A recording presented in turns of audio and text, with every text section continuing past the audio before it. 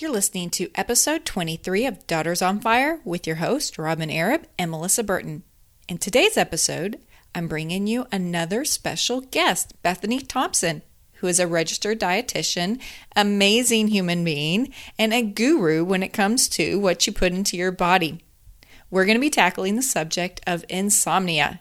And while she's going to give you some amazing value bombs when it comes to tackling not being able to get to sleep at night, this will not put you to sleep. So stay tuned as we find out how we can better care for ourselves, get a good night's sleep, and also help those that we care for, those loved ones that we're caring for who are also suffering with insomnia. So this is a double dose of help, and I know you're going to enjoy it. So stay tuned. Are you stressed, burned out, and looking for answers as you care for an aging parent? If you are, this podcast is for you. Here you will receive actionable advice from seasoned professionals, validation and compassion for the incredibly tough job you are doing, and most importantly, supportive love from a community of like-minded warriors. You're not alone. Join this powerful community as we support you on your complicated journey and help you transform into an empowered and calmer caregiver. All right, welcome back today. I am so excited to introduce to Daughters on Fire, Bethany Thomson.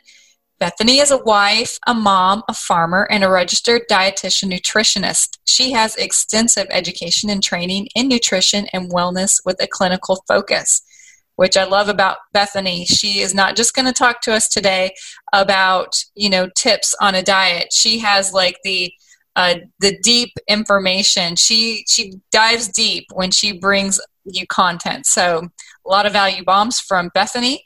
She founded Ingrained Nutrition Therapy in 2016, and she helps naturally minded individuals create personalized nutrition and lifestyle plans to address the root cause of their chronic health conditions so that they can live and enjoy life to the fullest. I love that, Bethany, and I'm so glad you're here today. We've talked, and we're going to dive deep on the topic of insomnia.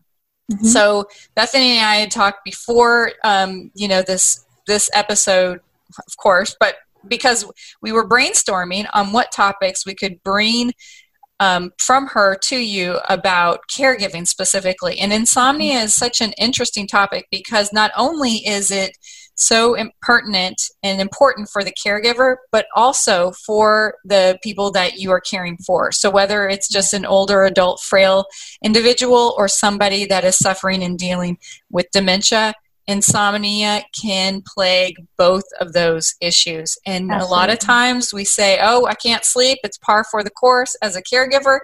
But, and I don't know how to deal with it, so I'm just going to live with it. But not only is that not true, there are solutions. Bethany's going to share those with us today. But It's also dangerous. So you're going to also dive into that. So welcome to the show, Bethany. I'm so glad you're here. Please fill in any blanks in your bio, which I know is super extensive and impressive, and I did not even scratch the surface. So tell us a little bit more about yourself and just jump right in. I'm so excited about this topic today. Well, thank you, Melissa. I am excited to be here. I've loved listening to your podcast. I usually listen while I walk, and I've told Melissa this before. I usually listen to podcasts on 1.5 to 2 speed, just so I can get in as much information as possible. So usually when I hear her, it's twice the rate of her speech. So it's really interesting when we see each other on the screen, when it's slowed down a little bit. I've got to do that just to see what I sound like. It is. It's always funny. Like a squirrel or anything? No, that'd be 4 times the speed, I think. So. But I am a caregiver as well. That's why I've loved listening to this. And I know I'm going into a different stage in my life. I have 4 children, 11 and under right now. So I've been on the mom caregiving side of things, but also entering to a stage with some family members who have some cognitive impairment and know that I'm going to be facing some major caregiving roles. And I'm already in the beginning stages of that and feeling the pressure for the past few years just to make sure health is optimal, needs are met, and that type of thing. So I know the weight that it can be on me personally, but I also have a lot of women who come to my practice. I work primarily with women, and mostly women who are about in their 40s through mid-60s who are coming to me with their age is starting to feel like it's catching up with them. They feel like their bodies are betraying them. Things are falling apart. Kids have usually just left the nest, and they're finally have time to think about what's going on with their body. And sometimes they've just passed menopause, or they're kind of going through that. And sleep is one of the major concerns that people realize after we start talking, because most of the time that people come to me, they start talking about maybe they've got a lot of bowel issues we need to work on, or they come to me because they want to lose weight and it's just been really difficult to lose weight, and that's what they are focused on. But then as we start talking and kind of teasing things out and looking at their life story, sleep really rises at the surface when they're like, well, yeah, I'm gonna get maybe 4 to 5 hours of sleep, or I can go to sleep, but I can't stay asleep. I don't feel rested, and that type of thing. And usually that's one of the cornerstones that we work on before I even really work on food, is working on getting good sleep in order, because as you alluded to earlier, Melissa, having a sleep deficit can be dangerous.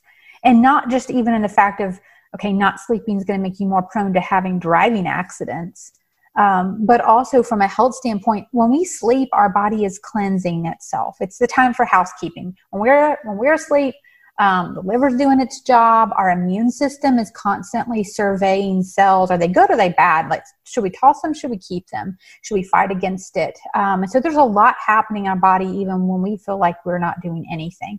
So when we don't have that going on, our risk of Alzheimer's disease significantly increases with lack of sleep, and lack of deep sleep too. Risk of cancer significantly increases. Increased anxiety and overall mortality rate, increased of cardiovascular disease events, which we know for women is a huge thing, even though we don't talk about it as much.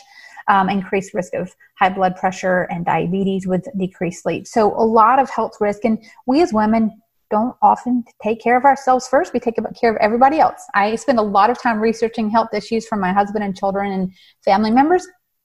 Usually I'm not the first person who gets taken care of. And I know that's true with so many women. So when we focus on sleep, we do a lot more than just help ourselves feel energetic in the morning. It's nice to feel energetic, but there's a lot more benefit to that. So that's where I'll dive in a little bit more today. Yeah, I love that, Bethany. And I am actually really surprised already at this powerful information, because the fact that you said you focus on sleep sometimes before you focus on diet. That is powerful right there, of how important sleep is. Sometimes it should be prioritized that high up as also what you're putting into your body. That surprises me. Yes. So I have something I call the 7 foundations of a sustainably wholesome lifestyle. It's a nice long phrase, but I love having diagrams. And so on my dining room table, when clients come to me, they'll see that it kind of looks like a target. And I have the 7 foundations of what we talk about when it comes to health. But right at the center of that is rest. And so sleep is a huge component of rest. Not the only component. We talk about a lot of other things related to rest, but for certain and for sure, sleep. So if we are not sleeping as much as we need to, what do we go to first? Caffeine, often, because we don't have that energy, we're going to have to jumpstart things. And then if we can't sleep, also at the other end of things, to wind down, a lot of people reach for alcohol. And so there's kind of 2-pronged effect, like wind her up and shut her down. And the more and more we depend upon these, the more effects it can have upon our health also. So we also don't have as much impulse control. When we feel like we haven't slept, we're also going to reach for a lot more carb-laden things, or the things the body says, hey, I need this for some really quick energy. So we reach for sugar, often sugar with caffeine together, right? Like a nice Starbucks mocha frappuccino latte thing. So it's like these 4 or 5 components of, or maybe not 4 or 5, but these different aspects that we have to lean on instead of just having a good sustained night of sleep. It's like a domino effect or a snowball effect. Yes, exactly. And so already, if we don't sleep, we're at a higher risk of heart disease, diabetes, and that kind of thing. But then you throw in the things like the alcohol, which depletes some good vitamins. It messes with our gut health. And then increased sugar intake just to get some quick energy is going to lead to increased blood glucose. So it's just this vicious cycle that we can't get off of sometimes. Does resetting sleep help break that, or And you'll probably dive deeper into that, but I'm already curious about that. It really does. One of the things that a good sleep helps affect is our cortisol levels. And cortisol it's not a bad stress hormone, but too much of it's kind of like a raging forest fire. We need it more in just a certain amount. Mm-hmm. And that's the kind of hormone that can lead to having more of like the muffin top effect, which none of us love having that. Mm-hmm. More visceral fat around the abdomen. And that's just our body's way of protecting ourselves. But so yes, absolutely. Improving our sleep makes us more, we don't need the quick energy as much. And I think we don't have to rely upon outside stimulants to keep us awake and that type of thing. So, and some of what I have to address in order for us to have a good night's sleep may be like, I'm going to take caffeine, for instance, which is the most available street drug in America. Mm. Some people are more sensitive to caffeine's effects than others. Some people think they're not as sensitive though, but I usually approach from the fact of we don't know quite how your body handles caffeine, or I don't. So let's do a little bit of some experimentation. First of all, I don't have anybody go off caffeine cold turkey because that can be a problem as well. It can be a shock to the system. So I say let's limit caffeine to start with. Let's not have it after noon. So after 12 p.m., avoid your coffee. And then not that you can't have caffeine in the morning, but let's start with that and see if it helps. Because caffeine can hang out in the system for anywhere between 9 to 12 hours, 8 to 12 hours. So some people, they're going to metabolize it more slowly. It's going to stick around in the system and really keep them awake, even when they don't realize it. They're like, well, I had a Coke or a coffee or a Frappuccino at noon. It shouldn't affect me. Well, it may affect you if you're trying to go to bed, at 10 o'clock at night, which is a great time to go to bed. Then it still may be in your system and help you not kind of be able to wind down. Mm. So that's one thing we may do is just let's put a time limit on it first, and then we may explore some different things that we could do. Like, could we substitute a little bit of green tea, which is not as stimulating, but it still has some caffeine in there. Also can help balance some of our neurotransmitters out. So that's enough about caffeine. I know people don't like talking about caffeine, but it don't is one take of the things. Caffeine away, right? Take it away from me. I even have some dietitian colleagues who are like, you won't be able to pry caffeine out of my dead cold hands. But once I've worked even personally on taking caffeine out, and I've done some testing with food chemicals and foods that are causing more inflammation in my body, I actually know that caffeine can make me feel very jittery, particularly if it comes from coffee, and anxious. I can feel very, very anxious. So even small amounts can affect me if it's not from like a tea or a chocolate source. Some people can do better with some sources of caffeine and not others. So it's good to experiment, but I'd like to think about where can we get a natural source of energy. Is going to be one of those things, but also some of the nutrients that impact our sleep are also the ones that give us more energy. So our B vitamin family, they all work together, but our B vitamins are like riboflavin, thiamine, niacin, B6, B12, folate. Those all work in concert with each other. And a lot of them help our body make those neurotransmitters, or those messengers that help our body go to sleep, or kind of feel like we have a landing gear. Like serotonin is one of those, it's like our airplane landing gear that helps us calm down and just mellow out a little bit more. So without enough B vitamins, we're not going to feel as energized in the morning, but we also may not be able to go to sleep as well at night and have a deep sleep. So sometimes we bring in some of those great B vitamin supplements in the morning to help us feel energy in the morning versus having to rely upon caffeine. One of the other things that people tend to skip is hydration and having enough good, pure water. So we think we're tired and we reach for the caffeine, but we actually just may be kind of subclinically dehydrated. Maybe we won't have to end up in an emergency room and need an IV, but we really don't have enough water in our system, and our body is chronically stressed because of that. I even found people can have joint pain and back pain that they think is just normal. And when we start working on things, it's like, actually, you're not drinking enough water. And after we work on incrementally increasing that, what would be important for us as caregivers, but also for the people we're taking care of, to have enough hydration, then they feel better. They're like, oh, I feel clearer and I have more energy, and our body we don't have that thick, sticky, sludgy blood from high blood sugar and that kind of thing, and we can get energy to our cells. So you're making me thirsty right now. Absolutely. I'm going to take a drink at the moment. Yes. Yes, me too. So I've often heard that if you think you're hungry, also hydrate. So Exactly. this is fascinating too, because you're saying that dehydration, thirst can mimic a lot of other issues. It can Absolutely. manifest as, oh, you feel drowsy or you feel hungry, which so hydrating can tackle, or at least maybe help those two issues right off the bat. That's awesome. Absolutely. And so my kids are probably get annoyed with me. Mom, I'm tired. Well, go drink some water. Or Mom, my head hurts. I think I have a headache. Go drink some water and come back to me. Or I'm bored. Go drink some water. Usually that's my panacea for anything. But a lot of times it is the case that we haven't had enough fluid. And it's so simple to remedy that. It is. And people think they're drinking enough, but when we start doing like a water inventory and they start thinking through the day, so maybe they've had 3 cups of water and the rest of it's carbonated, caffeinated fluid or coffee, and they really just aren't drinking that much water. What do you think about carbonated water? So no like sugar in it, no caffeine in it. It's just carbonated. Like LaCroix that has a little bit of natural flavor, that kind of thing. I think that can work for some fun ways to get in water if you really have a hard time. I don't think that should be the only way that you get your water in, because we can have the influence of leaching minerals out of those cans, particularly if you get in a can or plastic bottles, it comes from the plastic. So we get the hormonal influences of like BPA and BP, whatever the alphabet soup is, or aluminum, which can affect our brain as well. So I think it's kind of like a fun thing. Well, a can of that or a bottle of that a day may be all right. But that's better than like Coke. Yeah, absolutely. That's better than a diet. So it's great if we're kind of trying to wean ourselves and get off of a crutch of needing that fizzy drink. It also can be a problem for people who have more digestive issues anyway, like bloating and that type of thing. You're having a lot of carbonation.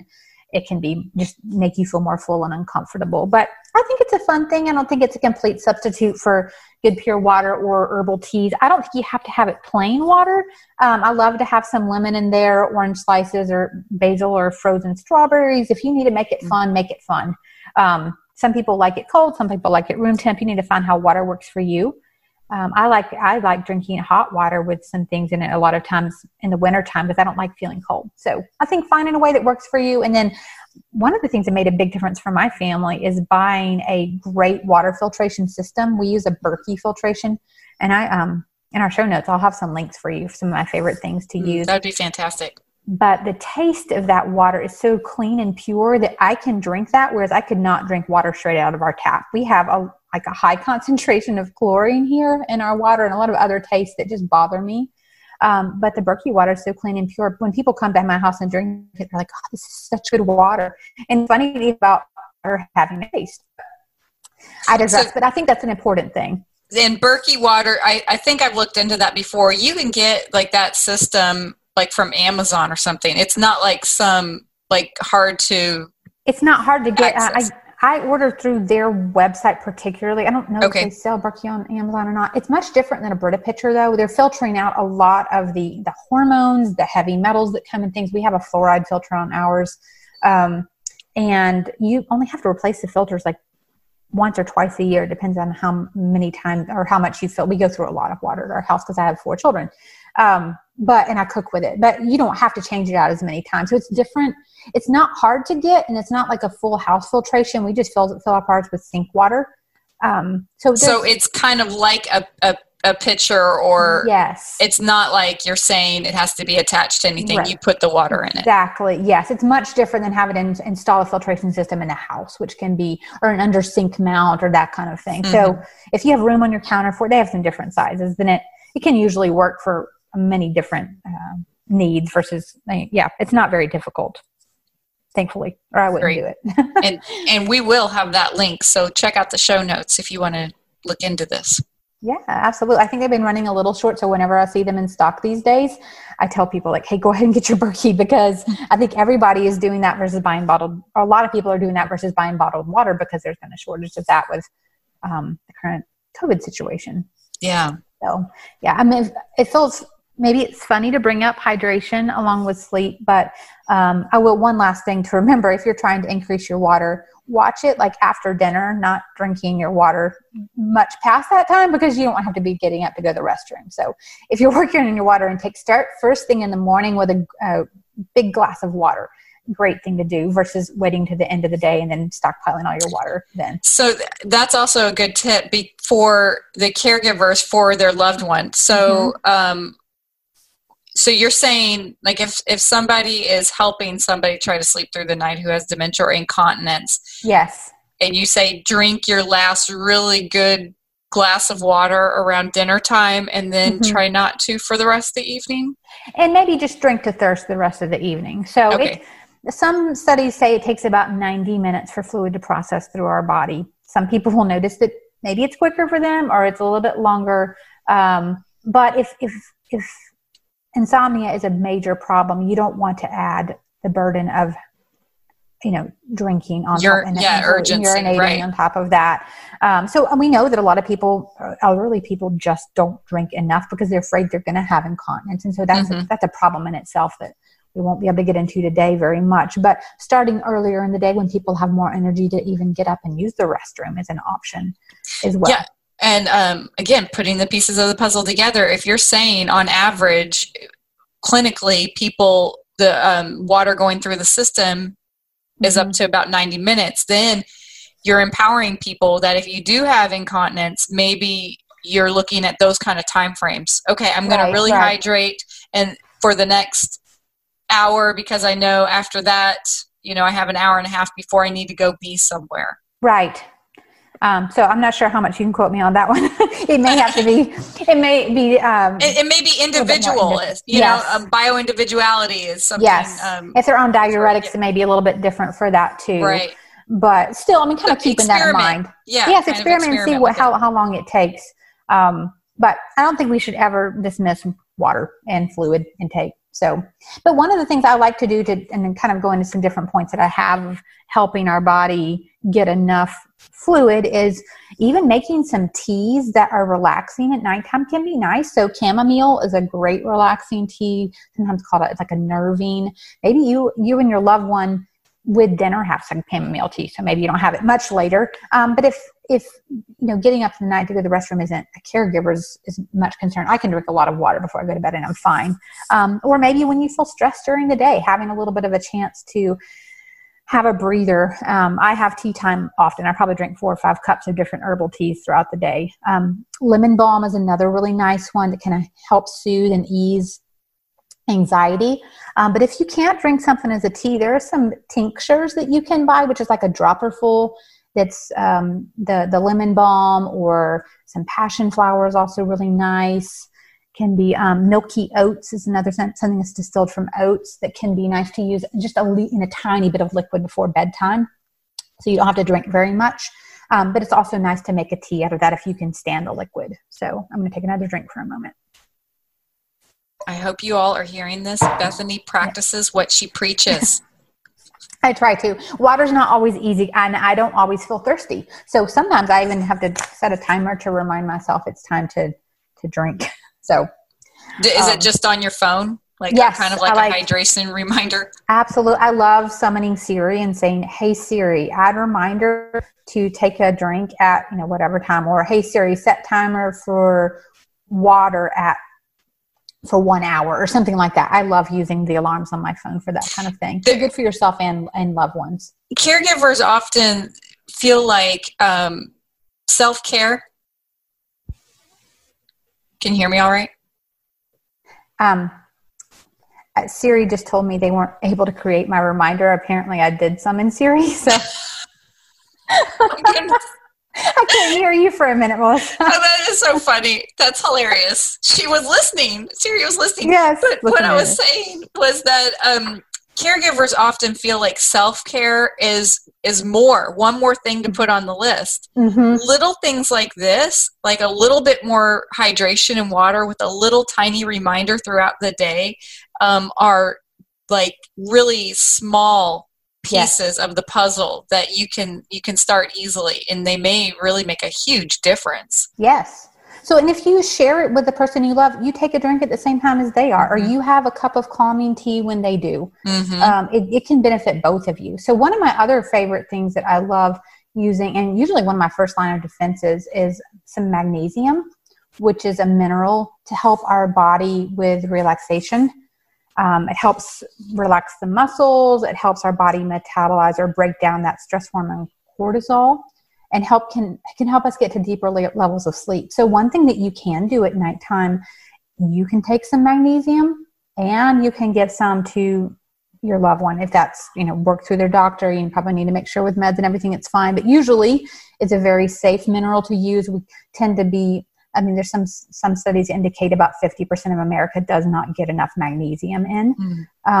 There are many different types of magnesium out there, though, and some people may say, well, I've tried magnesium and it doesn't work for me, or it tends to give me more bowel issues. So it can cause looser stools if it's not the right kind. The kind of magnesium that I like to use if we are taking it orally is a magnesium glycinate or a bisglycinate. It's a chemical form that helps, actually can cross the blood-brain barrier and affect our neuromuscular function as well. It helps us relax. And a lot of people have told me, my goodness, this is like magic. I cannot believe I'm sleeping so well. But I have go ahead. Oh, go ahead. I was just going to say with this is how important it is to really work with somebody like Bethany and your healthcare provider. Because I'm sure you probably collaborate with the doctors and stuff, or you're looking at what they're saying for your clients as you're building this plan together for your clients. So sometimes maybe it's easy to go out and get a supplement, but like you're saying, if it's not the right supplement, a professional can really help you put the pieces of the puzzle together. Yes, help customize. And just because it is a natural substance does not mean that it is safe. And I always have to emphasize that because there can be natural substances that interfere with your medications or a loved one's medication. And you have to be super careful. So it's always good to keep a list of what you're doing naturally for someone. Usually a tea is a very safe form to use. It's very mild. A cup of tea is really not going to affect anyone that much for the most part. So that's a safe thing to start. But if you start going over very much from a nutritional supplement standpoint, then it can start to interfere with medications, or you at least need to make sure you're telling your doctor about it, even though they may say, I don't know. I do look at medications for my clients, though, and review those and make sure there's nothing interfering.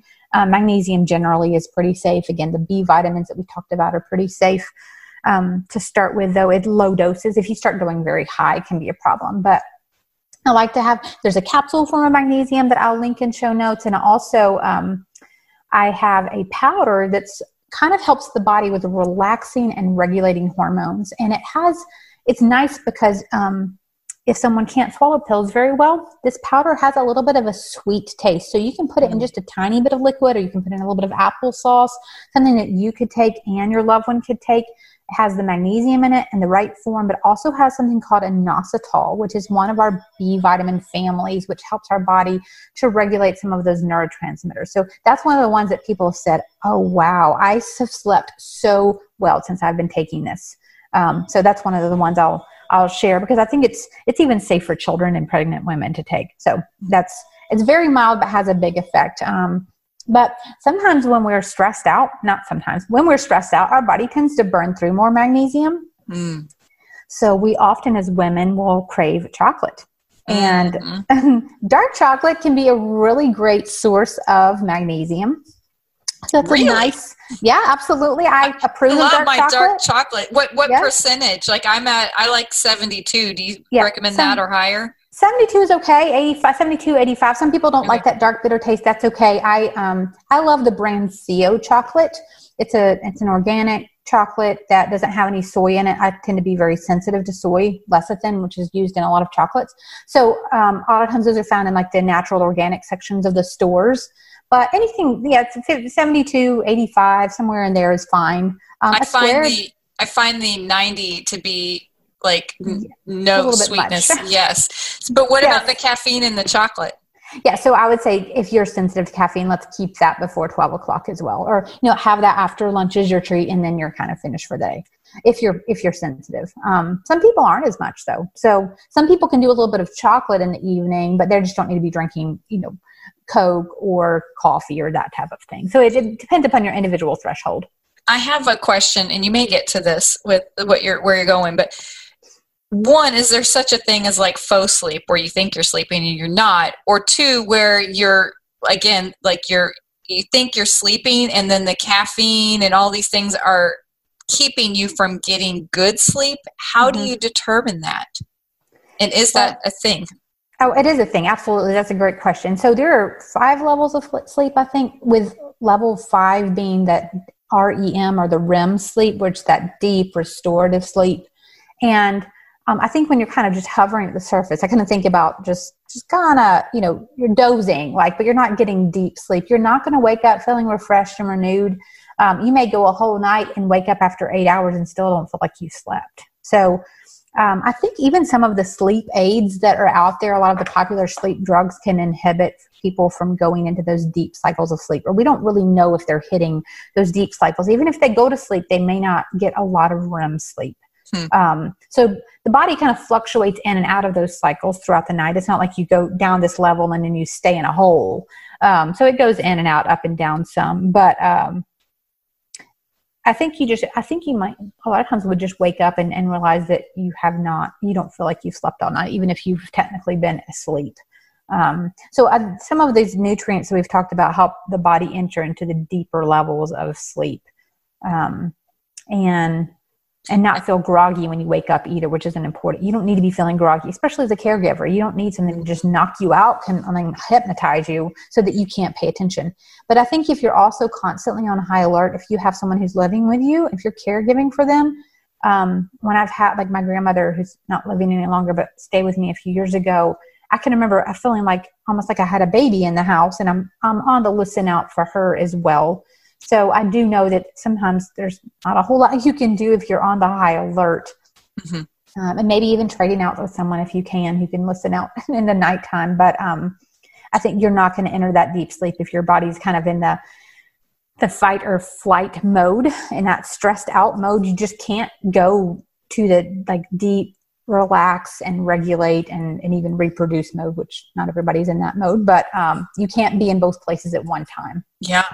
So I remember I have stopped wearing it, but I had a Fitbit that kind of measured my sleep patterns. And I could probably go charge it up and start using it. And are those effective, in tracking sleep and really giving you a good reading about what kind of quality sleep you're getting? I don't know as much about the Fitbit. I tend to try to stay away from a lot of electronics on the body as much as possible. They may give you some data. And I think some people I also know there's something called the Oura Ring, O-U-R-A, that I've not bought, but you can wear as well. You don't want Wi-Fi going on. And I think with Fitbit, you don't necessarily have that. You just have some electronic tracking. So it may be at least helpful for you to know how many times you're waking up in the night. You may not even realize it. So maybe kind of use it as an audit versus something that you wear every single night, maybe a few times a month. I really like that as an audit, because really one of the reasons why I stopped wearing it was because it was uncomfortable to have that on my arm every single night. Yes. If it's something that bothers you and you're your subconscious is like, I don't like this, then it's going to keep you awake, which is not helpful. But in terms of electronics in general, even just the smallest amount of artificial light or even natural light coming in your window sometimes can be enough to really inhibit the body from producing melatonin, which is that hormone that regulates our sleep and wake cycle. And I've had clients who realized, oh, my neighbor's lights are getting in my window and it's affecting me. And this is a woman who's younger in life, affecting my menstrual cycles. And so even just stopping up that light with blackout curtains and taking out any type of artificial light in the room, covering it over with duct tape if you have to. We have an alarm that has little bitty buttons of lights that can bother us in the night. So I've covered over that. And unplugging as many electronics in the room as possible. That gives a lot of input to the brain that it's having to deal with when you're trying to go to sleep. So getting things darkened, and even around 8 or 9 p.m., start dimming the lights. Maybe after dinner, start dimming the lights, turning on lamps. I tend to be kind of irritated with overhead lights, and I'll go shutting off main lights in our house and turning on lamps because I think it just bothers me. And my husband laughs at me, but it does help the calm down mood. So if you can dim things, calm things, eliminate as many electronic inputs as you can. And of course, I mean, we can't get away from talking about blue light on the phone, right? Or computer or TV, which people falling asleep to the TV is so common. And I mean, they'll wake up at 12 o'clock at night and the TV's still going and they're asleep on the couch. So if someone's wearing glasses, they can get, if they don't want to turn off the TV and they can't get away from the blue light, getting a blue blocker film on their prescription glasses can be helpful. If they're not wearing glasses, you can buy these really fun, geeky looking, like orange lens glasses to help block that blue light. But the blue light that we get from electronics really disrupts our sleep-wake cycle. But conversely, our natural light in the morning, which is another thing that we can do for ourselves, getting ourselves outside for 10 to 15 minutes first thing in the morning, and or loved one. If we can do that, let's go outside and if we're going to have morning coffee, have our morning coffee or eat our breakfast by an open window. Easier in the summertime, not as easy in the wintertime. We can do some full spectrum light bulbs in the winter, and that's one of the things I'll put on our resource sheet for today.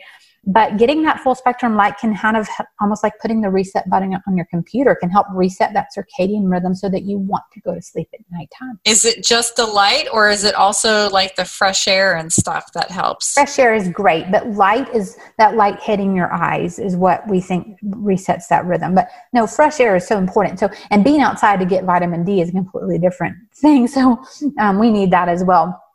But even the light, even a full spectrum light can have an impact even if you're not outdoors. So if it's too troublesome to get outside. Have you ever seen issues with people who have vision issues like macular degeneration, like sleep cycle issues? Have you ever had any clients that had that problem because their optical nerve isn't getting the light? Yeah, I have not had a client with that condition. I haven't researched that. It's a great question. I need to look into that one because it makes me wonder. Bethany is such a research amazing guru that I promise you, if you call her after this episode, she's going to have an answer to that. She's going to know. It's going to bother me. But that is a really good question. I just haven't thought. Most of my clients aren't quite to that stage of right. That, but that is a really good question. I have seen a lot of research though. I was looking up today on some PubMed things about giving in a long-term care facility in Italy and the effect of giving B vitamins and magnesium and actually some zinc to patients with insomnia. And regardless of the cause, the administration of these vitamins helped improve their quality of sleep and quality of life. So it was interesting to see that they had even done that with, our very elderly population. But I know across the board it helps. It helps my clients when we start on just a good basic multivitamin and some of those kind of things. So right, because if you're having trouble, I think there's probably something to that because I've even seen those commercials for medications that helps with the disorder for blind people called non-24, where their cycles get mixed up. But I'm thinking if you have like macular degeneration and you don't have that optical nerve input going on, that countering that with other aids and assistance could, help if that's an issue. So again, that's probably something to talk to your eye doctors about if you have a loved one that's dealing with that. But that's definitely something to think about. Yes. And that in that instance too, so if they're not able to make melatonin in response to melatonin is made in the dark. So if they're not able to get the light, it's not necessarily going to, I need to sift through that one. But we also know that magnesium can kind of be a stand-in if your body can't make melatonin. It's a precursor to it and helps with some of the manufacturing process. But we can give some melatonin, which a lot of people know about melatonin over the counter. Sometimes it can be too much. It can make people feel groggy in the morning. So I don't often reach for melatonin as my first line of support. I usually pull some other things in first, and then maybe we'll give some melatonin. Even some of the testing that I do helps me to see is the body making enough. And if it's making enough, there's really not a whole reason to give a lot of extra. But as we age, we do decrease production of melatonin in general. So sometimes for, more of the elderly population, giving a few drops, there's a kind that I like that's kind of dissolved in an oil. It doesn't take much more than a few drops on their tongue. Can be effective to help them without overdosing. Can be a very natural way to kind of help and I guess bring on some of that deeper sleep. So that's great.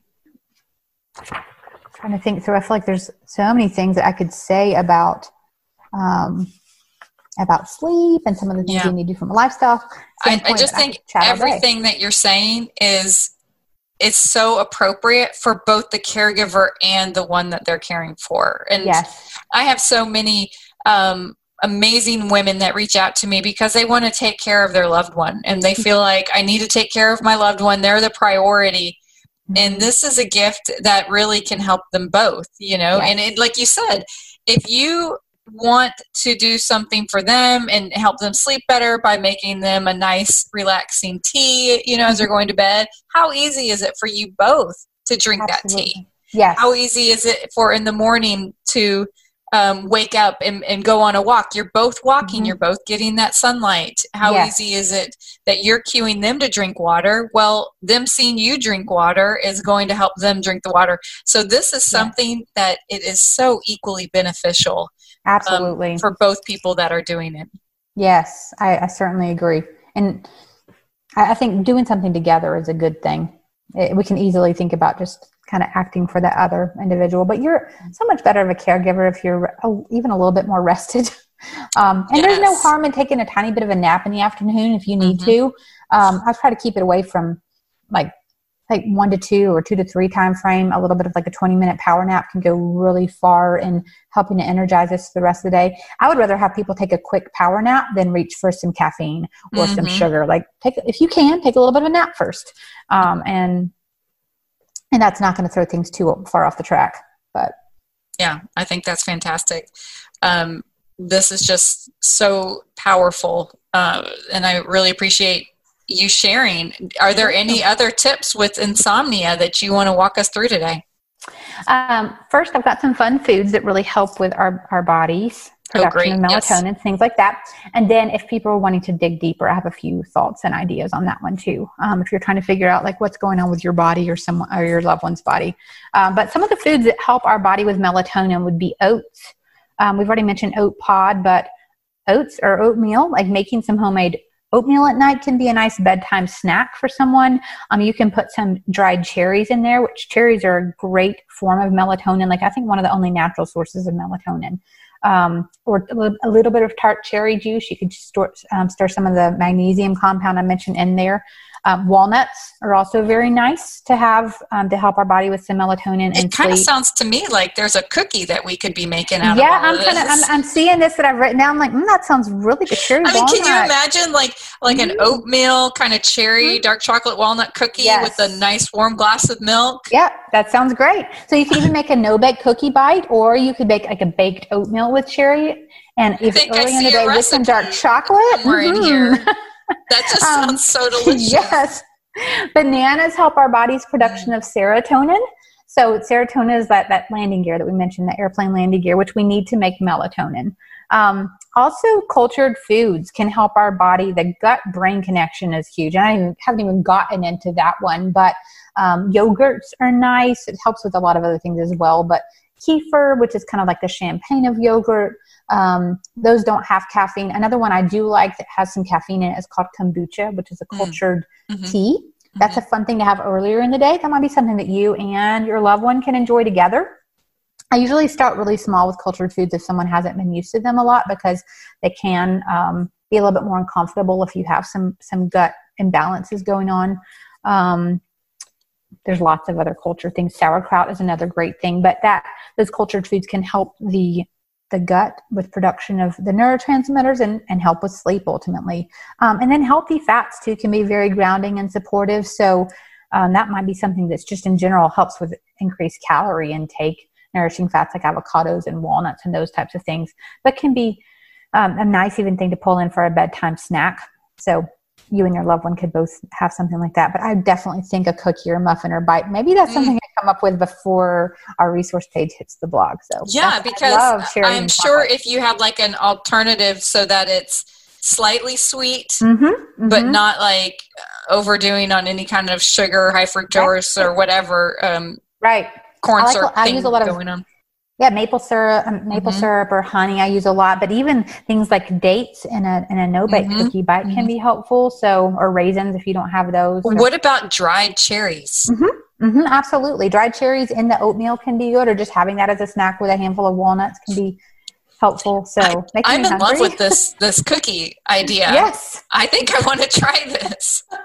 Anything with oats. So it's great for people who want to need to go gluten-free as well, because you can buy the gluten-free oats. Most people love oats. So yeah. Okay. So also I was just thinking, because I have cocoa nibs. Is that something that's good for you and that you could put into something like this? Yeah. The cocoa or the cacao nibs are a great source of magnesium. Not cocoa nibs, the cacao. Yeah. They have a little bit more of a bitter taste. For some people who haven't tried that, they're crunchy. So if people have trouble chewing, it might not be their first line. You can also buy cacao powder, which is an unheated form of chocolate. Lots of magnesium in that. I use cacao all the time. That goes in my morning smoothie with banana and some whey protein, grass-fed whey that I really like. So that's a great way to get some magnesium earlier in the day. But the cacao nibs add a good crunch. If you can stand a little bit of caffeine at night, that's fine to add to the cookie. So yes, absolutely. And if people want to dig a little bit deeper, if you're thinking, I need someone on my side to help me figure out some things, I'm wanting to see what's going on. I do a deep dive with you to see, do we need to investigate things like your gut health? We need to do some comprehensive stool testing.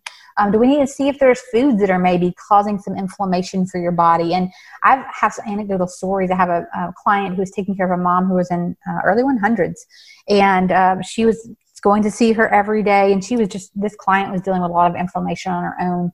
And we found out that black pepper was keeping her awake at night. So even black pepper, and the last ingredient on the list of a food, was causing insomnia for her. So it's just the strangest thing sometimes that can cause, can affect our brain and with inflammation, and that can cause our body to stay awake. So a lot of times I work through clients with an immune calming food plan. And in the first 10 to 14 days, sleep is usually one of the very first things to improve. They've told me, Bethany, I haven't slept as good in decades when we just kind of calm the body down and help it to take a deep, deep breath. So I help people kind of explore a little bit more on that if that's something they need to pursue. I do a very intense nutrient test to see, what are your B vitamins looking like? How's your zinc and copper ratio? Do we need some more magnesium? Is there anything else that's kind of causing an imbalance that may be affecting your energy level and your deep sleep? And those are just some helpful tools for us to see. Maybe it's adrenal glands. Maybe we need to go down that area. You're so depleted because you've been giving. So we can dig a little bit deeper if some of the first things don't work and you've tried some obvious solutions. Maybe it's time for a little bit more help. So that's why I'm happy to help. I work virtually with clients throughout the Southeast. That is fantastic. And thank you. I mean, I've learned so much today, which I am a sponge. I love learning. But I do a lot of research and a lot of reading, and you still gave me so much knowledge today. I'm not that, I think that some of us who are always out there gleaning and gathering, and we think we know more than we really do. So, there's always so much to learn.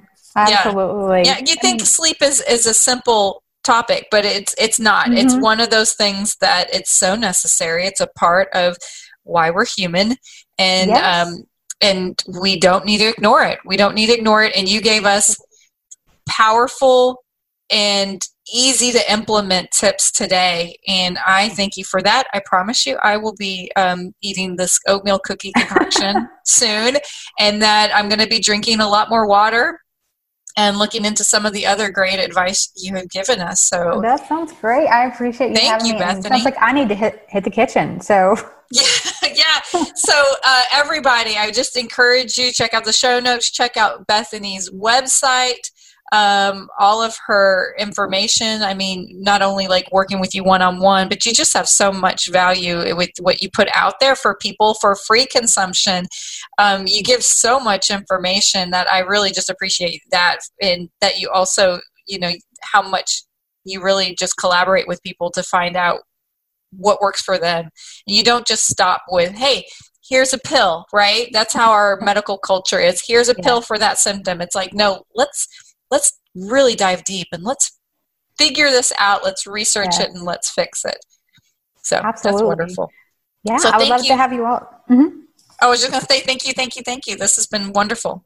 Thank you. I'm glad to be here. And I live at ingrainedliving.com, which is my main website, but also my food blog, which is lots of other yummy recipes at a spoonful, Full, of yum.com if you're interested in heading there. But thanks for having me, Melissa. This was lots of fun. Yes, thank you. I appreciate it.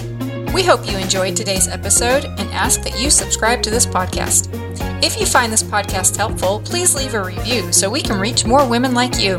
You are not alone on your journey, and the Fire Tribe is here to support you. Check us out at daughtersonfire.com and our Facebook group for more support and resources. Until next time, remember, you are the fire that fuels the engine of life.